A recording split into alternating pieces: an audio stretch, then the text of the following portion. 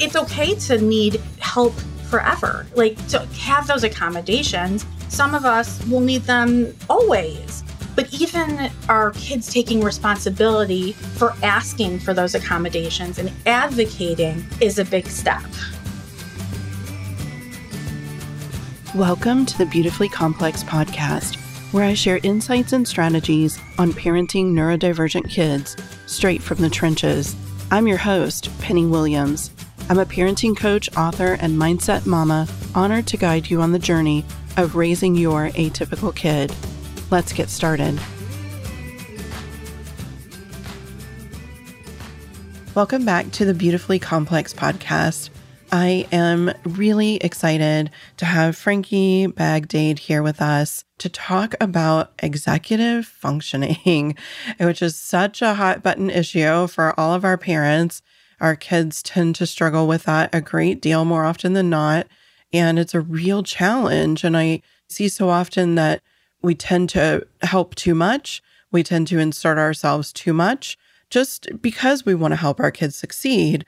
But what happens is we often lose building the skills for independence later because we're helping too much. And so I'm really excited to have this conversation about how we can support executive functioning, lagging skills and needs, but also still support teaching our kids the skills for independence. So will you just start, Franki, by introducing yourself and letting everybody know who you are and what you do? Absolutely. Thanks for having me today. So I'm Franki Bagdade, and I am a career master's level special educator and have a master's in clinical social work and a lifelong ADHD diagnosis for myself. I mean, I guess it wasn't from birth, but it felt like it. Yep. So lots of lived experience, and I'm a mom of 3. So I feel like that has to be part of my resume now because I have that lived experience of parenting kids who have varying degrees of executive functioning challenges as well. Yeah. So I spend my days doing all kinds of exciting things. I do some school consulting. I get to speak to professionals, educators, mental health professionals, camp staff about neurodiversity and meeting various needs. I get to write about it, and I get to work with clients as a therapist and as an ADHD and executive functioning coach. Awesome. So every week looks a little different. A lot of cool things I get to do. Yeah, you sound a lot like me. I'm always so grateful that I get to be a helper.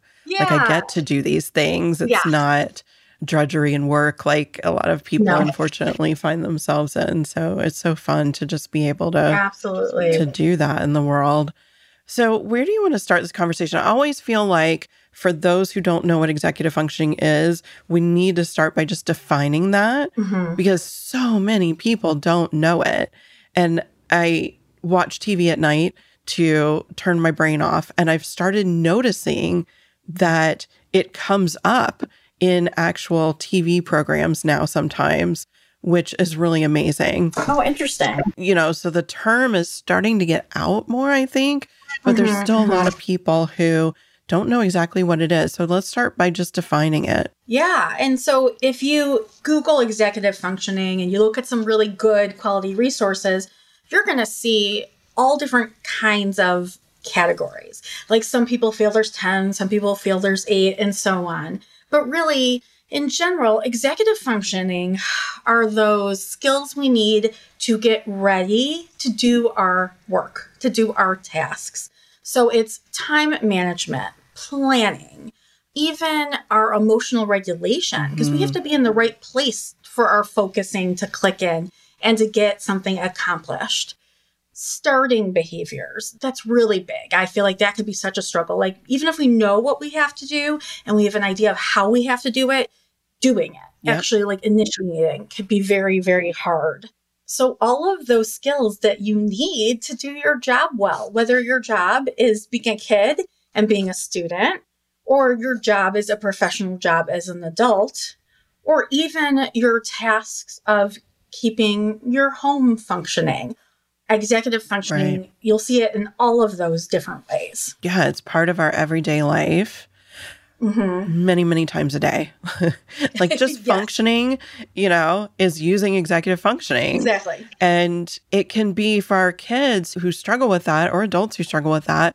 It can be really debilitating, honestly. Yes. It keeps you from getting things done. It keeps you from meeting expectations, right? Yes. And I think it also really plays into this self-esteem challenge that we see that's so common amongst those who have ADHD, autism, and different neurodivergent brains, because so often you know what to do. Right. And you want to do it. And then you feel like you can't. And that's such a helpless feeling. So it's not, oh, I don't really feel like doing this. I mean, sure, that comes up too, but that's a different conversation. Like knowing you want your house clean, but like, I just can't make it happen, or knowing I need to get this project done for work. And I'm even like my job and I'm passionate, but I just can't figure out how to get myself started. It can be really a difficult, complex emotion. Yeah. I mean, parents get calls from school all the time. Your child isn't doing their work, or, I've given an instruction and they're staring off in space. And it's that task initiation that can be so, so difficult, especially if they're really overwhelmed, right? If kids or adults are really overwhelmed by what they need to do, it's really hard to kind of even want to do it. Like I get analysis paralysis all the time, or where I'm just overwhelmed and I'm like, I don't want to do anything now because it's all too much, right? And we think about our kids who often get more easily overwhelmed, I would say, for the most part. So of course it's going to be hard to get started and get things done. And absolutely, a big part of this conversation that we're having needs to be, how much do we help and how much do we still sort of rely on the kids to be able to function on their own, right? And I feel it's a balance in between, but I want to hear your expertise on that as well, because we tend as parents to get sort of desperate. Speaking from my own experience for sure, but also many parents that I've worked with, we get super desperate about our kids being able to succeed. Right. Or just getting by even. For my kid, he needed so much help just to pass his classes, even though he has a high IQ, because it wasn't about how smart he was. It was about all that functioning, right? And so how much do we do? And then I think, scaffolding as well as part of this conversation, right? Yes. And, it's a question without an easy answer, because it's so individual. And it's so day by day. So I wish I could create a chart. This is what to do with your 5-year-old. And then this is what to do when they turn 10. But it's just not that simple. So I posted on social media the other day an article I really liked that explained executive functioning really well for parents. And I had a comment on it. And it said, but can executive functioning actually be taught? Or is that like asking a blind man to see? And I really sat with that question for a long time. I wanted to respond immediately because ADHD brain, but I really wanted to think about it because it was such a good question. And I assumed, and I could be wrong, but I assumed that that parent was trying to make sure that her expectations made sense for her own child. Yeah. And that to me is so important. And I talk about that day in and day out with professionals and parents. And in the end, my answer was one of those yes and answers. Yes, you can teach executive functioning, and we are never going to take our children with ADHD and teach them executive functioning skills that look neurotypical. And that's not even the goal, right? So when I was a teacher, I worked with these wonderful educators who were so well-meaning, who were really gung-ho. I'm going to teach the kids in my class how to organize themselves. And we're going to do that by having a science binder. And everyone's going to have a 1-inch binder. Everyone's going to use these tabs. Everyone's going to use these colors. And I get where their heart and head were, because that worked so well for them, but it was never going to work for certain kids in there. Right. So where I'm getting at in terms of answering your question is, I think one of the things we do as parents is exposing our children to all different things that may work and helping them with the grand experiment, because that's what it's like. And even myself as an adult right now, when I'm starting to find something I'm doing is not working, that's what I do. I experiment. I'm going to try this system. and see if it gets me closer to my goal. So to me, I feel like the parents are really coaches and mentors and working through it with them. Now, while they're younger or even older, but need higher level of support, we may do things for them, but I think we can do it for them while explaining our thoughts and why we're doing it. They still need to be part of it. Yeah. Yeah. And so that's still mentoring and teaching, even if the responsibility is on us right now. And I think that helps to serve as a bridge when we're ready to scaffold and start giving them some of that responsibility. Yeah. I love that you said right now, because I'm constantly telling parents who say, my kid can't do X, Y, or Z. They can't do it yet. It's not that they'll never do it. It's that they can't quite do it yet. And that's okay. Yes. Yes. I think the 2 words right now are 2 of the most important words for any of us who spend a lot of time working with parents. Because when I add those words, I see the parents take a breath. Yes. Okay. It's a relief. Yeah. I won't be like always packing my kids' lunch, when they're 40, right? Right. Right now, you know what? I'm going to take it off their plate. Yeah. I think that's so important because we come into parenting with certain expectations of what parenting is like and what childhood is like. And we have all of these benchmarks that are being sort of put on us and our kids with typical development, right? Which we know to be neurotypical development. And so we really have a hard time with being able to know what is an appropriate expectation sometimes, right? Yeah. And being able to say, okay, for my kid, it's okay if I back off of this. For my 12-year-old, it's okay if I still help them plan out their homework or I still help them by scribing for them or whatever it is. Just because neurotypical 12-year-olds don't need that doesn't mean that it's a bad thing for you to need to do it for your child. Yes. Yes. And I think another big thing we're trying to teach our kids is how to create accommodations for themselves, right? So there are many people who have what we call like time blindness, right? Yep. Like they don't have like that feeling of how much time has passed or are able to look at a task and give a good estimate of how much time it would take. And, thinking of that woman who asked me that smart question yesterday on Facebook, that may never change. They may not be able to estimate time. However, there are tools at their disposal. So, all right, let's talk timers. What timers work? Do you need a timer and a backup timer? Do you need a timer and a backup timer and a friend to call you and make sure they all work? Like, what can you do? But here's where I think we scaffold, right? So maybe when they're younger or still struggling more, we might behave as that timer and that cue. Oh, don't forget, we're leaving in 5 minutes. Have you done A, B, and C? Right. Eventually, we'll say, don't forget, set Alexa to go off in 5 minutes. And then eventually we don't have to tell them about the timers. Or, Sunday night we say, hey, do you have all your iPhone timers set?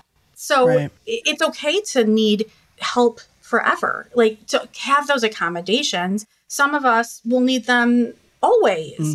But even our kids taking responsibility for asking for those accommodations and advocating is a big step.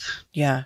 Yeah. And they really need that because at some point we can't be involved anymore. I remember when my son turned 18 and immediately his therapist sends me a text and says, okay, I can't talk to you about this anymore. And I'm like, oh my goodness. Oh, what's happened? Yeah. And I knew it was coming, but still when it comes and you've been so involved, it's really difficult to navigate that. So kids have to be taught to self-advocate much earlier. It's so super important. And I don't think we talk about it enough, really. I love that you talk about these sort of what I call workarounds as like self-accommodations. Like I'm just finding an accommodation for myself. It's not an accommodation at school that the teacher has to do or whatever. I'm just figuring out how to make this work for me. And it's okay if I need tools to do that. I think a lot because we're still struggling with this in our own house about my own son who is 20 and still thinks that using a calendar means there's something wrong with him and he's smart enough he doesn't need a calendar, right? He doesn't need reminders. And we talk all the time about like, I have extremely good executive functioning. I use a calendar. Right. I set 3 or 4 notifications for things I have to show up right away on time for. I need that too. Everybody needs, help keeping their life organized. And so how do we handle when kids sort of reject our ideas of self-accommodation? Mm-hmm.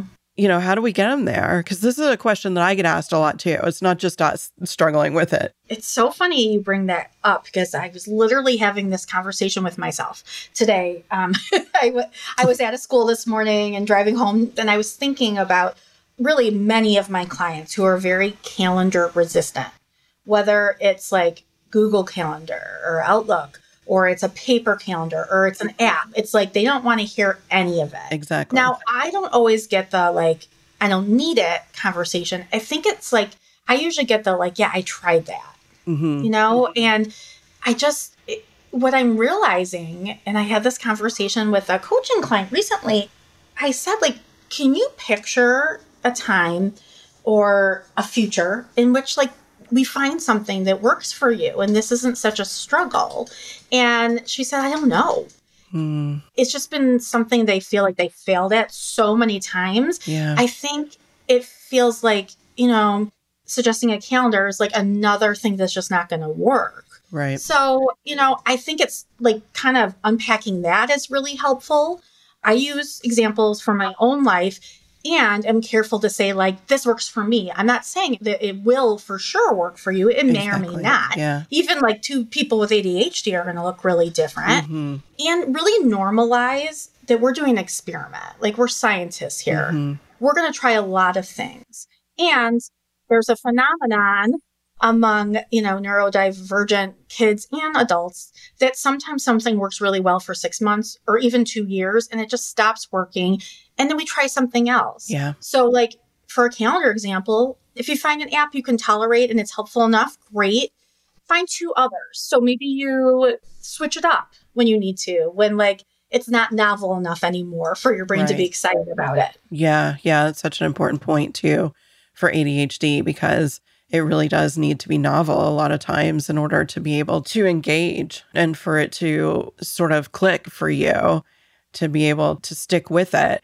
I talk to parents all the time about, well, okay, that thing was working great and now it's not working. That's okay. Let's just find something else. Like sometimes you find the 3 things that tend to work and you just keep rotating them so that they're always a little bit novel, right? And, just being open to that possibility as a parent, like things may stop working and it's okay. There are other things that could work too. Yeah, absolutely. And normalizing that. Mm-hmm. So I do my meetings on Zoom.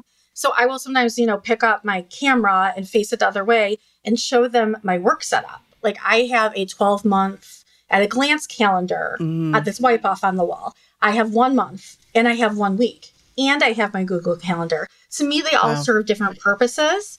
And I'm not saying they're all perfectly updated. Like right now, my month calendar's on February, and it just means I don't need it right now. Like, it's okay. I don't feel bad about it. I've moved past that. Like, I don't have one of those months where I need to see the month blown up like that. I do sometimes. Right now, I'm doing planning for the next school year. So I really like seeing the 12 month. Yeah. And that taps into that visual need.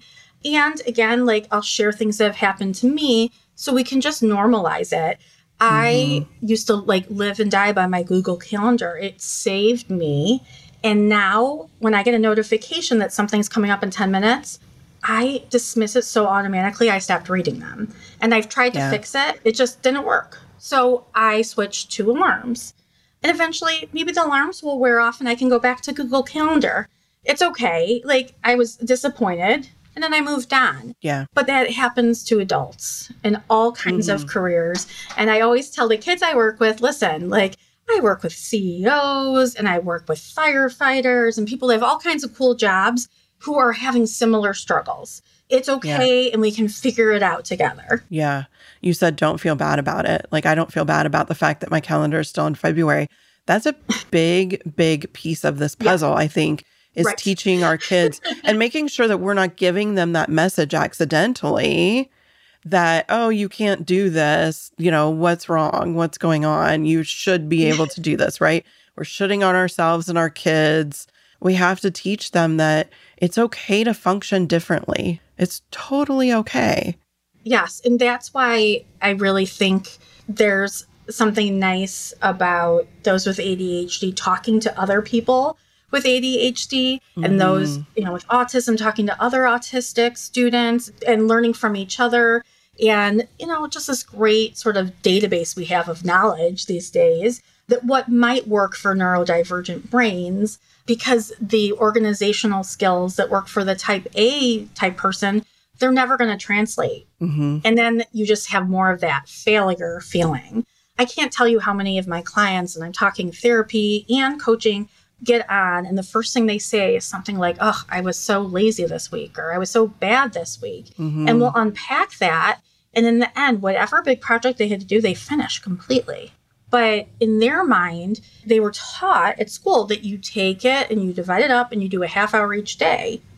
I'm like, but does that work for you? Well, no, right. I'd rather just sit there for 5 hours and hyper-focus. Okay. Like, did it get in the way of you taking care of your child, of you eating? Did you get it in on time?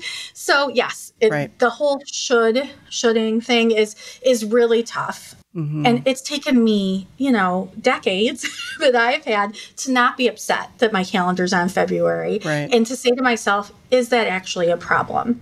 It's not. I'm okay right now. I don't need that. Yeah, I'm actually, full disclosure, working on this with my own therapist right now. Like, I have these goals and I'll, if the goal was to do it once in the week, I'll be like, yeah, I did it once, but I should have done it 2 or 3 times. I should have, I'm always like negating my progress because I'm not where I want to be in the end. And I'm learning to like take teeny tiny steps. The things that I have been doing for my kid for 20 years, right? I have to do for myself also. Yes. I think that's a big part of succeeding with this and really teaching those independent skills is saying like, we're going to take really small steps. We're going to do it totally differently, however you want to do it. And it's totally okay because at some point you're going to get there. And it's okay if you're 12 years old and you still don't get yourself ready in the morning all by yourself and on time. That's okay because eventually we're going to get there because we have to be really delicate and careful with our kids' self-esteem too, right? I mean, absolutely. We're talking about something that they can really internalize and feel, even more bad about themselves. And so we also have to really, I think, be very mindful of that. But also that piece of giving ourselves grace has to come in there too, because so often that's part of what's getting in the way for our kids. Yes. And I think really what you're talking about is self-talk, right? Like working these things out in our mind, not allowing ourselves to be hard on ourselves. And to me, that's really so much part of executive functioning. If we're not able to do that well, and instead we're arguing with ourselves in our mind, you're right, we missed all the directions for the assignment. Yep. There's no starting behavior. There's no planning. We're just arguing in our mind. That can get in the way. And another thing I really recommend to all parents, but I find it totally like essential when you're parenting teens and younger kids who have sort of that oppositional type behavior profile who or like are super anxious for whatever reason are really looking for control is ask your child what kind of support they want from us. Yes. And to me, that's their first step in learning how to advocate. And I'm not saying they always know, right? So I've done this with my kids and sometimes they'll be like, oh, I want you to do all of it. And then we have a discussion about like why I don't think that's needed, or like, okay, I can do that today, but here's what I'd like us to do. How can we get to that next step? Why don't you think you're ready? That's made a big difference. Like when you talk about the calendar thing, like I don't want to use that calendar, right? Like buy-in is so important. Yeah. And we hope that as they get older, they're starting to figure themselves out. So let's give them the benefit of the doubt that they do have some ideas about what they need and what they don't need. Yeah. And if they can ask us, then hopefully they'll start to get more comfortable asking their teacher for the right kind of help. What it is exactly they need. Like, can you clarify what number 2 means? outlines? Or, Right. can you give me a suggestion for how to set up this outline? We want them to be able to advocate specifically for what they need. Yeah. And you mentioned control, which I think is such an important part of this conversation. Oh, It's such an yes. important part of parenting neurodivergent kids or kids with Yes. anxiety, because that need for control can be so strong and overwhelming. And it is so inherent in anxiety and inherent, I think, when kids don't feel like they measure up, when they see that there's differences, then there's so much that's not in their control in that environment, right? Like my own son really struggled to function at school. He also struggled with being okay in that environment. He struggled with social aspects. Like there were a lot of things that just made it feel so not doable to him. And any time that we could give him some control over something within that realm, even if it was which subject of homework he started with, Yes. it made a difference. It eases the anxiety. It eases the overwhelm a little bit. And it's one of those crucial aspects. And I think, too, it's really a piece of the puzzle in developing independence. We want our kids to learn how to make good decisions, right? That's part of being independent.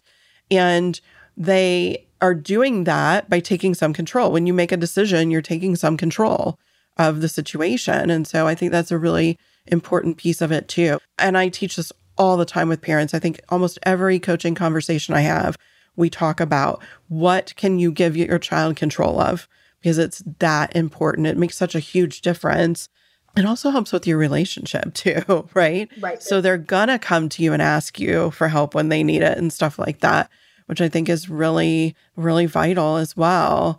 And then, the other thing that kind of comes to mind as we've had this conversation in regard to independence is what I would call scaffolding, which is, sitting alongside your child and being there for the support, but having them take the reins.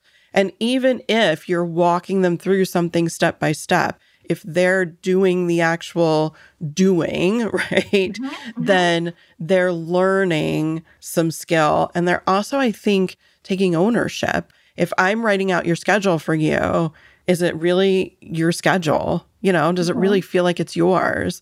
Maybe not, right? But if I'm helping you plan and you're writing it out and you're making the decisions, there's that ownership that you were just talking about within that.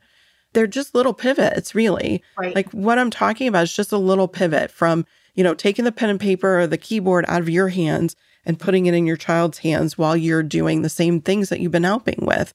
So it's minor things that can help build independence.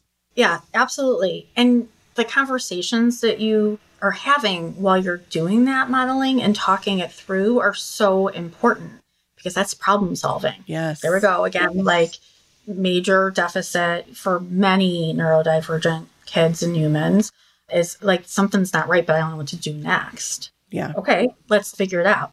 What's our goal? What's working? What's not working? The hope is that when they're, in school and something happens, they can break it down that way. Or when they're older and moved away, they can look at things like that. Yeah. So it is so vital. I don't know if you had the opportunity to read Harold Koplowitz's parenting book. I feel like it's called it's something scaffolding parenting. That's in the name. But I had the honor really of interviewing him. He was at a local book fair, and I got to moderate. And his book was great. And now whenever I say the word scaffold, I picture scaffolding on a building, because he talked about that metaphor, right? And how you are literally holding that building up so you can, give it support and help while you're doing the construction, Yep. And then you want to slowly peel it away. You don't want it to go crumbling. And I envision that all the time now. I think it's such a good metaphor that we're not doing the wrong thing by giving additional support in homework, for example, with kid number one than we would kid number two. If that's what kid number one needs, we're holding them up. We're not doing it for them. We're allowing them to really do it for themselves. And we're going to really strategically peel back. And that's hard. Even for me, right? Like all the degrees, it doesn't matter. Parenting is so hard. And it's not very black and white when I try to figure out what my kids can do on their own. It's like such a difficult question. So I'll go and get help. I'll ask their teacher. I'll ask my children's therapist, because I certainly don't want to be their therapist. Right. I ask professionals. Like, I feel like maybe the balance is off and they need to move to the next step in independence. What do you think? I certainly ask them. Like, that is always part of it. But, sometimes I'm still not quite sure where we are. And, don't be afraid to go out and ask somebody. Yeah. You're still the expert on your kid. That's how I feel about parents. But an outside, fresh perspective, it's invaluable. Yeah, it really is. And I think that's why, we coach, because we get that perspective. Yeah, that's so very important to have. Yeah. So we're out of time, of course, but I just want to make sure that everybody knows how to connect with you, Franki, and get more knowledge and wisdom from you and maybe work with you. So for the show notes, where we link up all of that information, your website, your book, all of that good stuff, will be at parentingadhdandautism.com/220 for episode 220. And I really encourage you to do that. I hope that you'll connect. I know that Franki would be super open to that, right? And yes, I would love to hear from all of you. Yeah. So with that, thank you again. I really appreciate you. Thank you. And I'll see everybody next time. Take good care. Thanks for joining me on the Beautifully Complex podcast. If you enjoyed this episode, please subscribe and share. And don't forget to check out my online courses and parent coaching at parentingadhdandautism.com and at thebehaviorrevolution.com.